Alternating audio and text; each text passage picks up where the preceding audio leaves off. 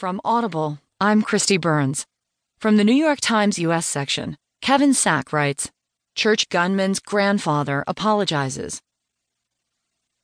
As Dylan Roof made what was probably his final appearance in open court, his grandfather offered the earnest apology to the families of Roof's 9 African-American victims that the Charleston church killer has steadfastly declined to make on his own.